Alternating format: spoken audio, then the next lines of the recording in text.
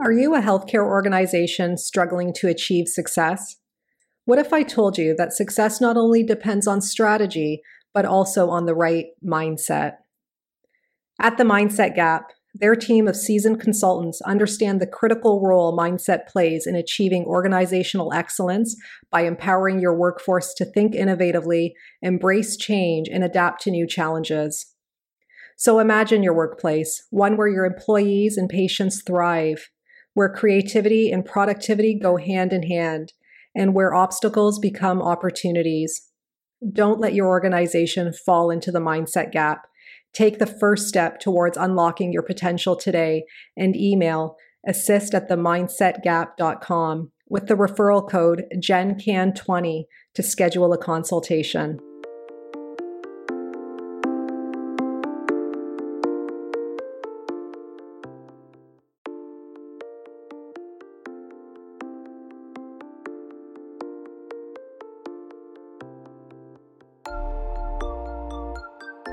Welcome to the Healthcare Provider Happy Hour. This is a safe space where we invite healthcare providers to unapologetically be themselves after the working day. My name is Jennifer George, and each week I will connect you with guests and stories that will help transform your stress to success and fulfillment. Are you with me? Grab your drink of choice and let's chat.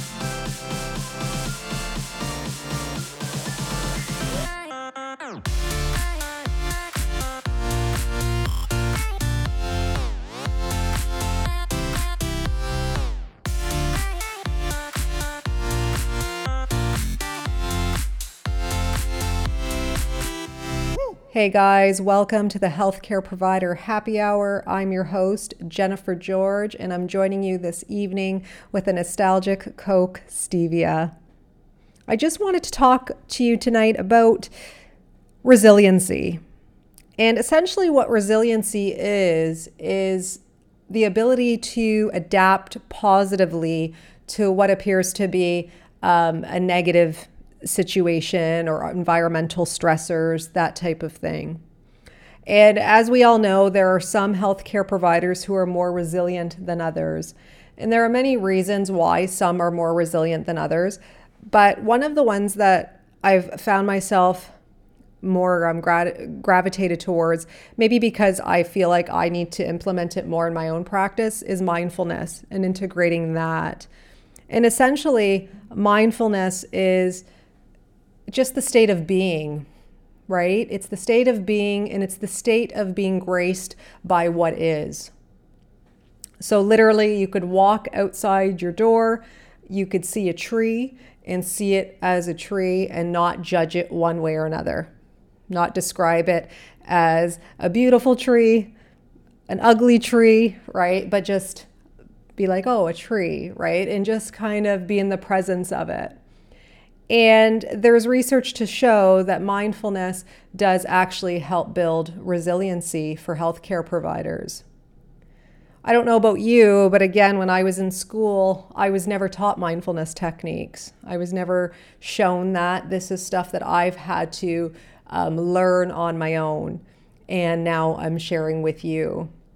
So as you can imagine, there are a lot of things in your clinical practice every single day. There are so many things that if we reflected on it, we could actually categorize as what's within our control and with what isn't. And for me, mindfulness is taking a step back over those things that I have absolutely no actionable control over and just trying to let it be. I think sometimes the problem is that we think we have too much control and that because we are burning out, we are stressed, that we need to be doing something about it right now. And when we can't be the source of the change at the moment, it builds more anxiety within us. So mindfulness is basically just taking a step back, taking it all in, and just letting it roll out and just kind of identifying where and when you should be taking action. So sometimes some mindfulness techniques that I've used in my practice is, just taking deep breaths, just going into the office and just taking a few moments to myself, maybe before or after seeing a patient, right? When you have a minute or two in between. Those types of things, just kind of grounding and centering myself back into the present moment and not letting myself be pulled in the 100 different directions that I could easily be pulled into by others, but also by myself. So again, it's identifying those situations that, do I have actionable control over this right now? And if I don't, then I need to just let it be for what it is, step back from it and see how it's going to play out. And that's such a difficult thing because as a healthcare provider, you're always wanting to help. So you're always in action. You're always trying to show compassion, to show empathy, and to be there. But sometimes we need to reflect more inward on our own practice and be like, okay, do I have control over this moment? And if I don't, I'm just going to let it be.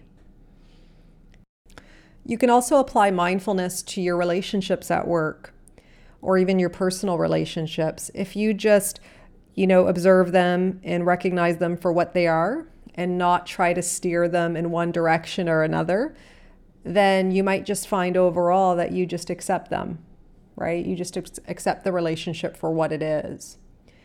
And then that puts less stress, less anguish, less burden on you in some way, shape, or form, right? So I think overall, mindfulness can be really advantageous when it comes to building resiliency, because when you really think about it, if you're mindful, you're non-judgmental. You're just there, you're just aware, and you're just present, and you're just being. And in doing that, we can let go of a lot of the stuff that could be weighing us down, that could be adding to stress, right? And the compounding effects of that. And that in itself, by unloading that through mindfulness, can help to build positive resiliency at the end of the day, because you don't see something as positive or negative. You just see it for what it is, and you just go about the way you feel compelled to, without judgment, without self-judgment, and with self-compassion. So tell me, what do you guys think? What do you guys do when it comes to mindfulness? Like I said, this isn't something that I was taught in school. This is just something that I've learned over the years for myself. So, this to me is a part of one's personal development. And, becoming more self-aware of who you are. And so what do you do, whether it's in your practice, outside of your practice, or both, that keeps you mindful, that keeps you present, so that you can give more without feeling weighed down and, burnt out, essentially. So let me know. As usual, you could reach out to me on Instagram, Twitter at JenGeorge08, Facebook is Jennifer George. And you can subscribe to my weekly newsletters if you want at jennifergeorge.co. And as usual, please leave an honest review on the podcast platform that you're listening to. I really do appreciate all the feedback you've all been giving me. And I hope you continue to tune in. And remember, until next time, guys, to stay happy.